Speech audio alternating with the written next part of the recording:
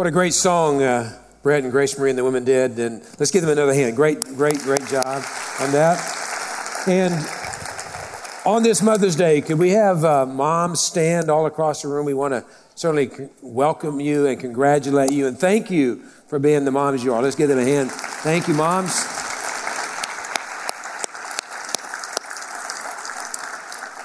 You may be seated. As we continue our sermon series on Fixer Upper, based on the popular TV show by Chip and Joanna Gaines, we all love a good transformation story, and we believe that today, through the power of the Holy Spirit, we can all be transformed. We can be changed. We can become the people that we're meant to be. Let me just say, dads, if you've not yet got that Mother's Day thing done, a fixer-upper might be in store for you.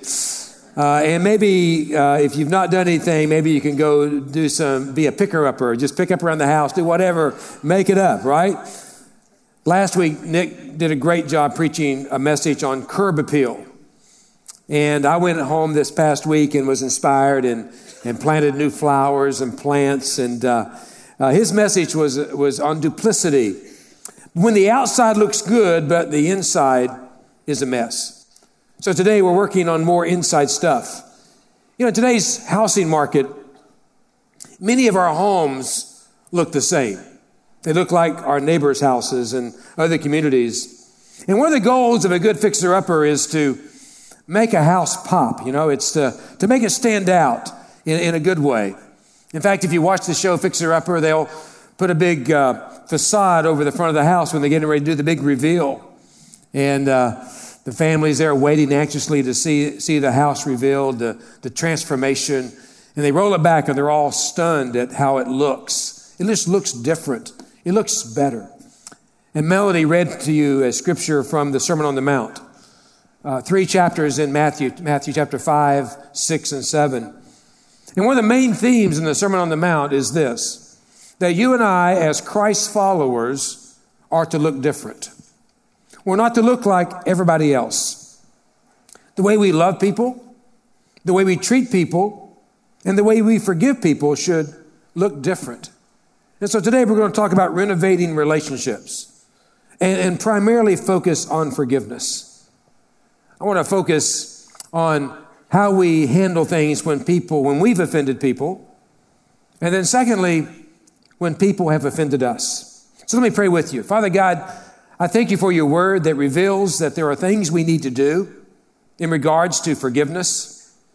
And we thank you that you have forgiven us if we've asked you. If we've invited Jesus into our heart, you have taken away our sins. You've forgiven us and given us grace. And that you call us as forgiven people to be forgiving people. So may we hear your word clearly today. And even as we pray right now, may you bring that person, that situation into our memory so we can respond to them differently as you would respond to them. So guide us, and we have this conversation with your Holy Spirit today. In Jesus' name we pray. Amen. Now there was a little boy who had not been behaving in the grocery store. You moms have never experienced that, right? He was having a tough time behaving, and his mom had forbidden him to touch anything else. Well, mom had gone further down the aisle, and she heard this crash, loud noise, and she looked back, and there was little Johnny holding a can of tuna that he had pulled off the bottom of the big tuna display. And tuna cans were everywhere. In her embarrassment and anger, she stormed down the aisle, picked the little boy up, put him in the buggy, and said, "Don't you dare move another inch, young man." Now the boy was apologetic. He was sorry. And a few minutes he got up the courage to say, "Mom, you said the other day when God forgives our sins, he buries them at the bottom of the deepest ocean. Remember that?" And through clenched teeth, Mom said, "Yes, son." And didn't you say, Mom, that no matter what we do, that God won't bring it up again? He won't bring it up? "Yes, son." The little boy said, "Well, Mommy, I think when we get home, you're going to go fishing."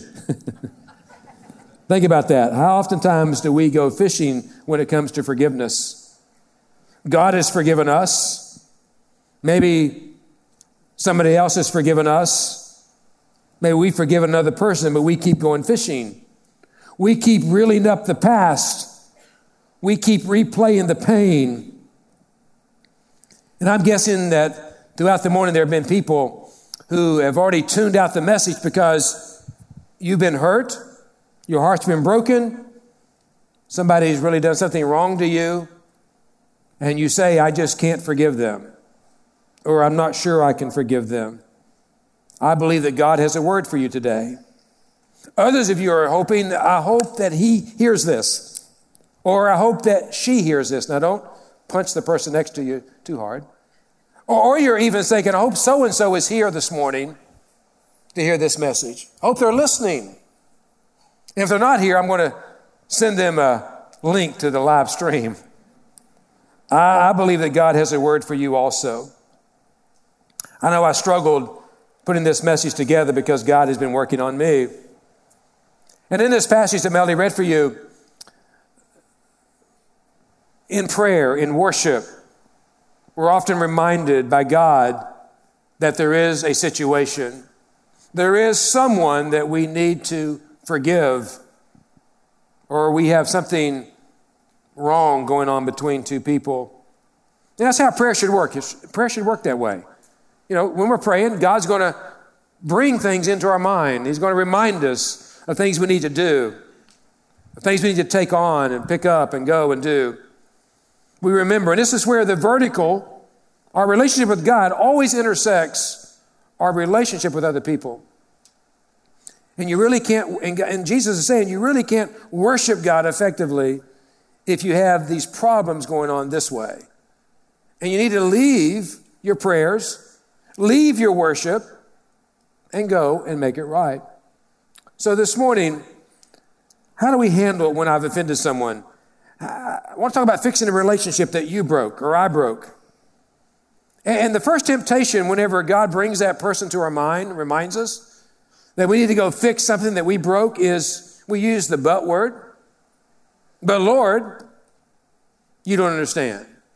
But Lord, that situation, you know, they really said something they shouldn't have said or whatever. We do that a lot. We make an excuse. Or we do the blame game. You know, we get that honestly, that blame thing. Because in the beginning, in Genesis chapter 3, after God has created this incredible creation, has placed Adam and Eve in the garden, given them clear instructions about they can enjoy all the benefits of the garden, but that one tree over there, the tree of knowledge, you leave it alone. Just don't let that go. Enjoy everything else in the garden. But we know as the serpent comes into the garden, begins to lie to Eve in particular at this point, convinces her that God is not looking out for her best interest.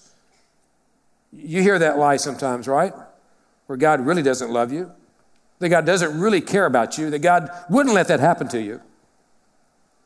And so she listens and she eats of the tree, eats of the apple, and then she shares it with Adam. And then whenever God comes visiting in the garden, maybe in a time of prayer, God shows up. And what do? Well, Adam blames Eve, and Eve blames the serpent. And probably collectively, they're both blaming God. God, if you hadn't put that serpent in the garden, we wouldn't have messed up. Or if you hadn't put that tree over there and said, don't eat of it, we wouldn't have messed up. You see, God has given all of us free will. He gave them free will, and they had a choice, and they made a bad choice. And when you and I make bad choices, we need to not blame other people, not make excuses for our choices, but acknowledge that we messed up. And then the scripture's clear that when you're praying and worshiping and God reminds you that you've offended someone, hurt someone, the action is always get up and go. It's always go. It's not maybe go. It's not should I go. It's get up and go. And the answer is always the same. It's really crystal clear. Just go make it right. Go ask for forgiveness and don't wait. You know, that's a big problem in your home, right? If you have a leaky faucet or a leaky roof, big mistake to wait, right? Because it can get a lot worse. The same way with forgiveness. When God prompts you, when God reveals to you, reminds you, you need to go. And Jesus says, go and make short accounts. You know, it's one of the things that is really important spiritually, that we keep short accounts with God, because we are going to sin. We're going to make mistakes. We're going to fall short of the glory of God. We need to confess it, repent of it, and seek to live differently. In the same way in our relations, we're going to mess up. I'm going to mess up. You know, I'm going to say the wrong thing to Lynn. You know, we were on vacation last week, and I'm sure it happened more than once or twice probably. You know, but we got to deal with it, and we actually talk about it. You know, we almost 40 years we've been married. We can talk about this, right? We can handle this. We can work through this. This is good. And we do it immediately rather than letting it sit there and stew. So don't wait. So again, Jesus says in Matthew 5, leave your sacrifice there at the altar.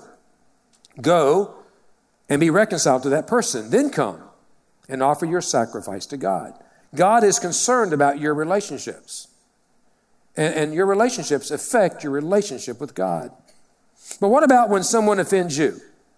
How do you fix a relationship that they broke? You know, that's a little more challenging situation. Somebody has broken a relationship with you. There's a great story that Jesus tells in Matthew 18, and I'm going to read from it today. And if you've got your Bible, you can try to see along in this room. But the words aren't going to be on the screen for you, so I'm going to read some of the text to you. It begins with Peter coming to Jesus and asks, Lord, how often should I forgive someone? Anybody ever ask that question? How many times do I have to forgive that person? Maybe it's your child. Maybe it's a neighbor. Hopefully it's not your spouse. But how many times do I got to forgive someone? And who sins against me? 7 times? You know, Peter's thinking 7 times. That's a good number, right? Because Jewish tradition was 3 times. And so Peter's doubled the amount and added 1 to it. He's feeling pretty good about himself. Hey, 7 times, Jesus, I got to forgive? What does Jesus say? No, not 7 times, but 70 times 7. Wow. 70 times 7. Now, I'm not going to do the math on that. But suffice it to say, what Jesus means here is that every single time. When somebody offends you, every single time, your responsibility is to forgive that person. Every time.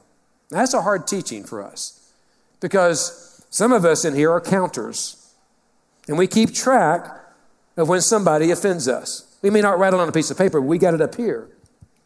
And we keep a running tally. And we think at some point they're going to reach their max and I'm done. And I'm guilty of that sometimes, of getting done, right? You ever get done? I'm just done.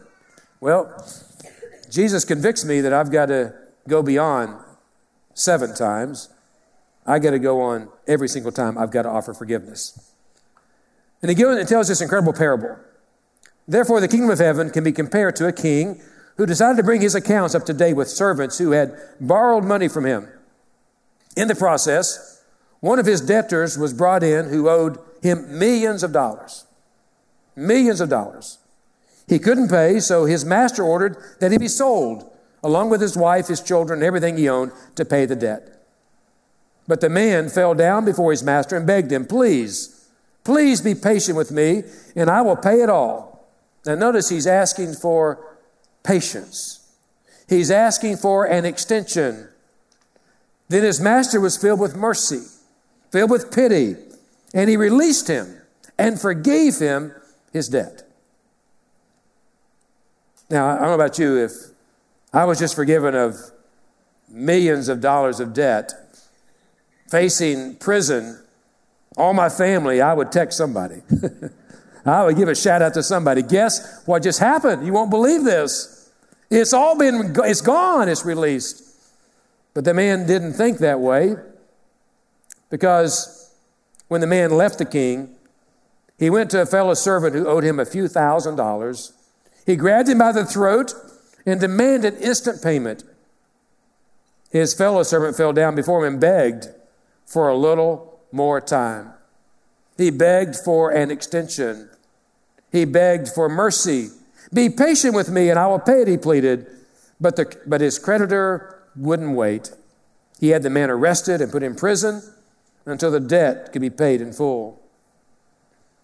Now, when some of the other folks saw this, they remember, to be a Christ follower, Jesus is teaching that we need to look different than everybody else. When some of the other servants saw this, they were upset. They went to the king and told him everything that had happened.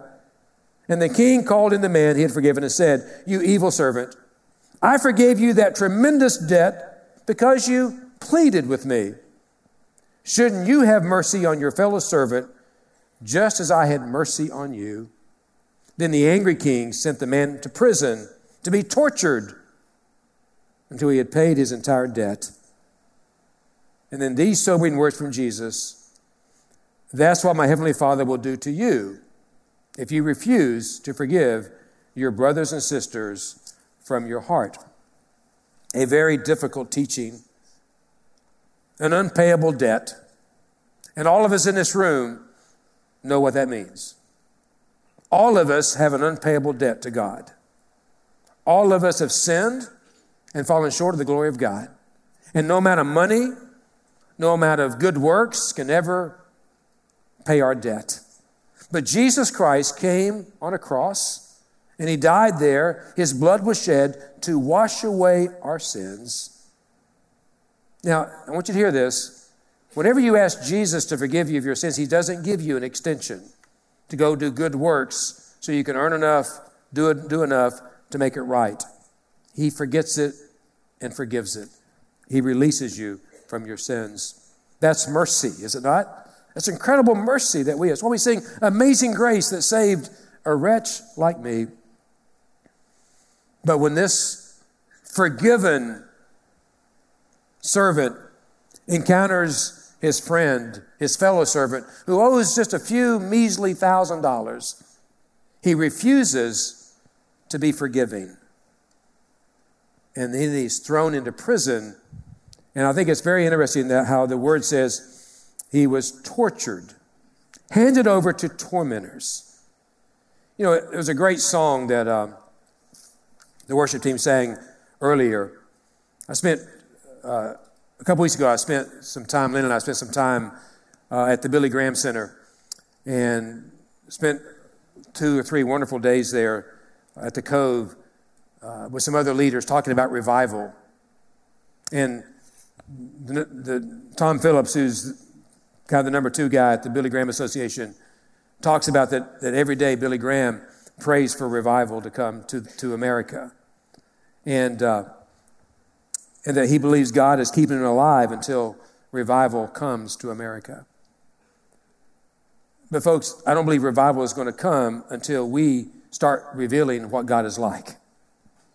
And whenever we receive forgiveness, we've got to go and forgive others and reveal who God is and show God's power is real. But we've been handed over to tormentors. Some of you here today are being tormented because you're refusing to forgive someone who has offended you. And I get that. That's hard to do. What are those tormentors? Frustration, anger. You can't sleep at night. You wake up thinking about the situation. You're developing bitterness in your heart. It's making you sick. It's making you depressed. And when you get into that place, you get into slander, you get into gossip. Again, you're always keeping score. And you're pretending everything's okay. But you can't move on. You're stuck. And you're being tormented. You're in prison because you're unable to forgive. I love the incredible story of Nelson Mandela.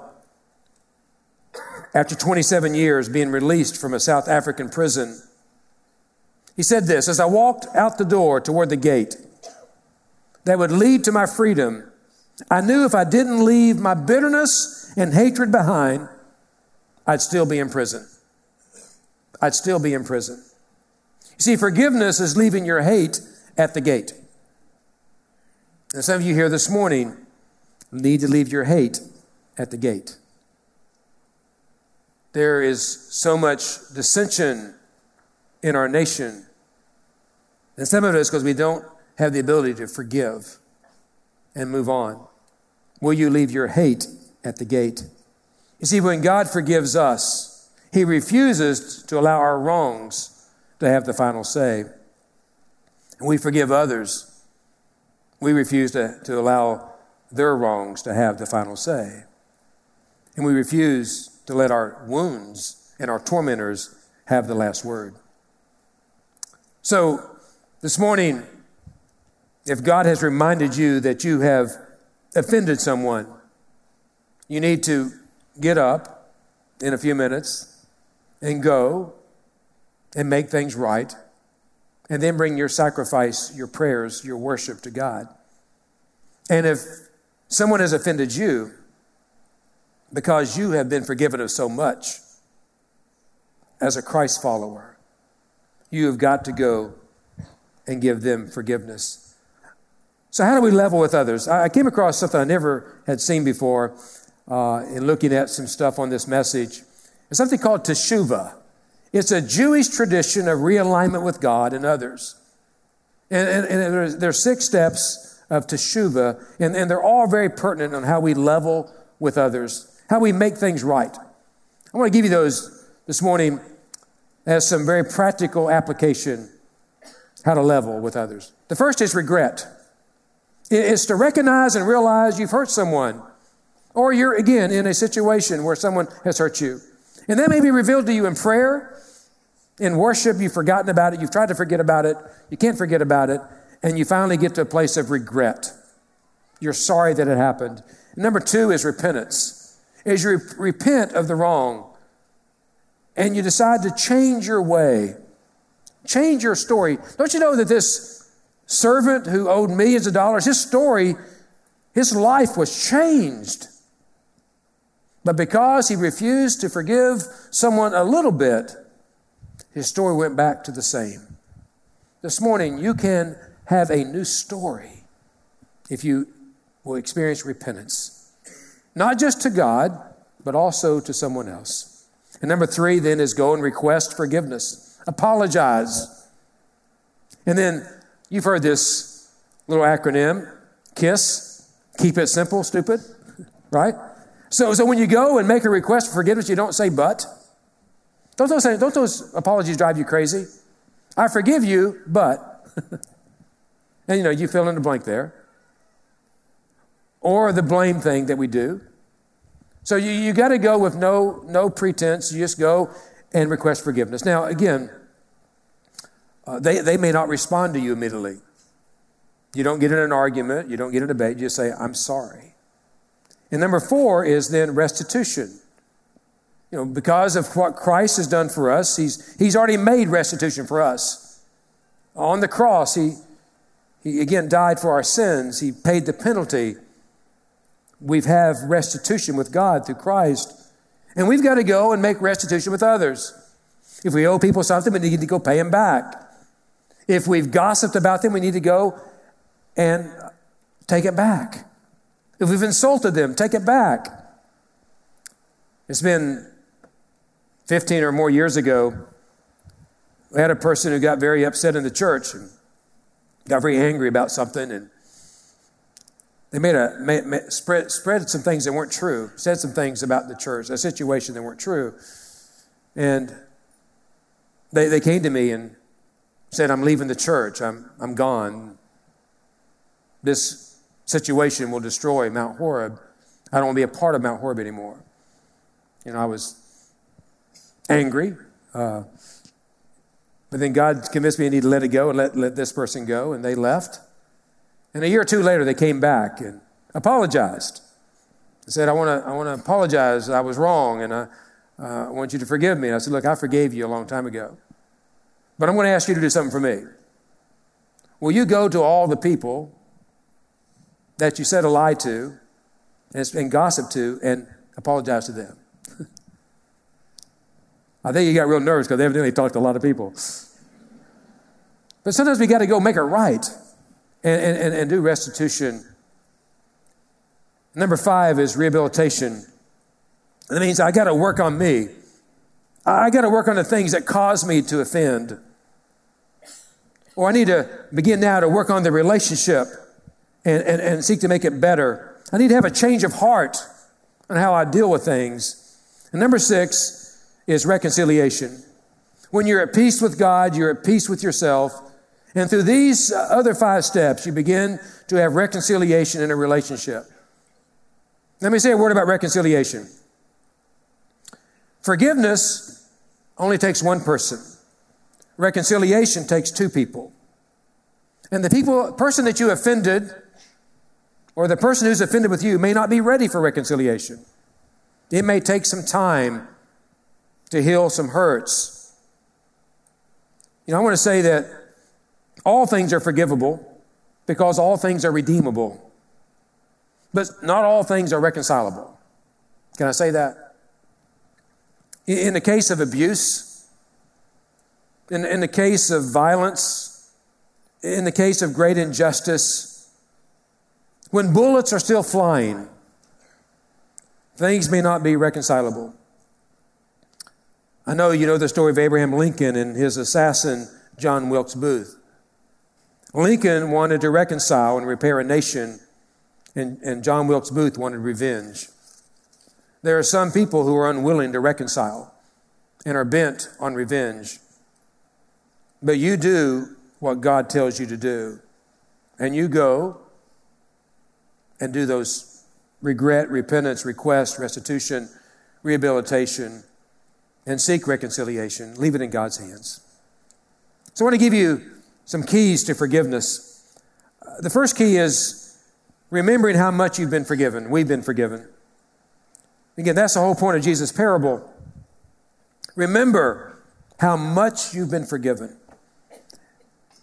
By the grace of God, I would say to you, if you confess your sins today, you're forgiven. In the name of Jesus, you're forgiven. You're forgiven people here if you confess your sins. And that's an incredible, incredible gift of God to you.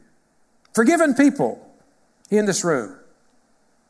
Now, it's required that you go and be a forgiving person because of how much you've been forgiven. And secondly, I would say forgiveness oftentimes is choosing mercy over justice. This is a hard one for us, mercy over justice. Again, in the parable, Jesus said, shouldn't you have mercy on your fellow servant, just as I had mercy on you?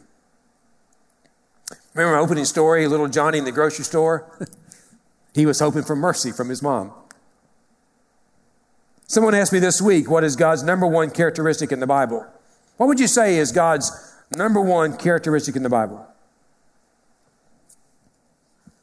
Love? That's what I said. I said love has got to be God's number one characteristic in the Bible. You know what they said? Well, that's not exactly correct. God's number one characteristic in the Bible is mercy. That we have a merciful God who loves us. It is God's mercy, God's love that changes our lives. God said to Moses, the Lord our God is merciful. The Lord God is merciful and gracious and long-suffering and abounding in goodness and truth. Do you want to reveal who God is to a world that doesn't believe in God? Be merciful. Be gracious. Be long-suffering. Be abounding in goodness and truth. So when we show mercy, we make God look good. No, we make God look great. To those who don't know Him, to those who have misconceptions about God, our world is full of misconceptions about God. And where do those misconceptions come from? Us. Because of the way we treat each other and the way we struggle in giving forgiveness and grace and mercy to people. You are to be a light to the world and show grace and mercy. And I know there are people here this morning that have been hurt, that have been horribly wronged. There are moms here who have been hurt by husbands. Moms have been hurt by children. There are children here who have been hurt by parents. I want to spend just a minute on God's mercy and God's justice. And they're going to bring a couple chairs out here. And I'm going to illustrate real quickly God's mercy and God's justice. You see, both of these seats belong to God. Mercy and justice belong to God. He's a God of justice. He's a God of mercy. And too oftentimes we only see God sitting in the seat of justice, the seat of judgment. We believe that God is a God who's looking down his nose at us, waiting for us to do something wrong so he can judge us. And because we think that about God, we sit here in this seat a lot, in the seat of justice, in the seat of judgment. We make these judgments on people. But the invitation this morning is to consider the seat of mercy. You know, when we sit in the seat of justice, we want people to get what's coming to them. They wronged us, so we want to make sure they get what's coming to them. And we want, just for good measure, maybe a little bit more, right? Maybe they should get just a little more pain than what they inflicted upon us. But the invitation again is to maybe sit over in the seat of mercy. And you know, when you sit in the seat of mercy, you realize that God has the power. You get out of the way so that God can give his justice. Because his justice is always right. His justice is always exact. Because we'll mess it up. We'll mess it up. So as Christians, we're called to sit in the seat of mercy. And I believe when we sit in the seat of mercy, it unlocks us from hostility and from hatred and from bitterness and anger and those tormentors that come after us. And through the years of ministry, as a pastor, I've been blessed with mercy. You know, all of us in this room are fallible. We all make mistakes. And I'm grateful for the people through the years that have shown me mercy. You know? And I'm bound to give others mercy. This morning in the earlier service, my good friends, the Bowers, were here. My good friend Alex, who I severely injured by hitting him in the head with a golf ball. And it was really a very tragic and almost near-death experience for Alex. But all through it, they showed me mercy. And I forget from Alex speaking to me from his hospital bed with his eyes swollen shut. I didn't want to go in there. But Alex said to me, Pastor Jeff, it wasn't your fault. I've never had anybody speak that much mercy into my life before. Other times here, God has showed mercy, and we want to be a church of mercy, a church of grace. And then 3 other points on forgiveness. Forgiveness is not always forgetting. Just because you give forgiveness doesn't mean you're going to forget immediately. It may not happen right away. I believe that God can take and cleanse our memories, but sometimes we don't forget. And forgetting sometimes helps us set more appropriate boundaries so we don't make the same mistake twice. So we may not always forget. I believe God can take away painful memories and hurts. Forgiveness is promising not to throw someone under the bus. And we've all done that, right? We've forgiven someone, but then we throw them under the bus. We talked about it. We talked about them. And then the final thing, forgiveness is to be repeated as much as necessary. That's a hard one. How many times? 70 times 7. Repeated as often as necessary. On this Mother's Day, I want to close with a true story of forgiveness by a remarkable mother. I want to tell you a story about Miss Emily Warren, who is the mother of Jack Warren, our director of traditional music. She died just a few months ago at the age of 100. And Jack learned something about his mom that he had never known before, and has given Bill and myself permission to share with you. To give you some background, Jack's father was a Methodist pastor in Florida. And the family was living in a small town of Brandon, Florida. It was on the morning of January 11th, 1962. Reverend Warren was taking his son Ben to school. At the railroad crossing in Brandon, there was no blinking red lights to warn motorists of an oncoming train. And that morning, the train was traveling much too fast. Reverend Warren's car stalled on the railroad tracks. Later, it was proved that the engineer had been drinking. The train crashed into Reverend Warren's car, killing him instantly. Miraculously, his son escaped serious injury, and Miss Warren was left with 4 children, 15, 13, 8, and 6. Now, here's part of the story that Jack didn't know until a month ago. Jack and his siblings put in a conference call to Dick Stowers. He was the former funeral director in Brandon, to let him know that their mother had passed. And Mr. Stowers said to them, I want to share something with you about your mother that I never shared before. At your father's funeral back in 1962, I noticed an unfamiliar man standing in the back who was clearly distraught. I approached him and asked if I could help. And he was the engineer on that train that killed Reverend Warren. He asked me if I thought Mrs. Warren might be willing to speak to him. He asked Mrs. Warren, and she agreed to do so.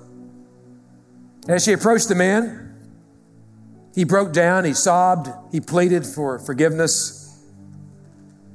And Mrs. Warren, a mother of 4 children, ages 15, 13, 8, and 6, took the man's face into her hands and said, my husband would not want you to go through this burden the rest of your life.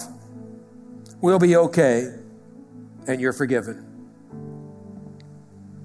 Now, that incredible display of love and grace, I believe, kept Miss Warren's heart free from bitterness. She lived to the old age of 100. But also, I believe her words probably saved the soul of an engineer that day. And folks, when we give forgiveness, we look different than the rest of the world. We reveal the mercy of God, the forgiveness of God, the love of God. And today, will you receive the mercy of God? And perhaps you need to get up out of the seat of judgment and slip over into the seat of mercy. That's the only way that Mrs. Warren could forgive the man who killed her husband in 1962. Can I pray with you? Father God, I thank you that Jesus has come and given his life on the cross so that our sins might be forgiven. That if anyone here today has looked upon God as a judging God, a condemning God, that they would know that our God is a loving God, that he loves you, sent his son to die for you, to give you mercy, to give you grace. And that right now, if you confess your sins, he will cleanse you. He'll forgive you, and he'll make you right with him. He'll release you from your debt. And I claim in the name of Jesus that you're forgiven through your confession.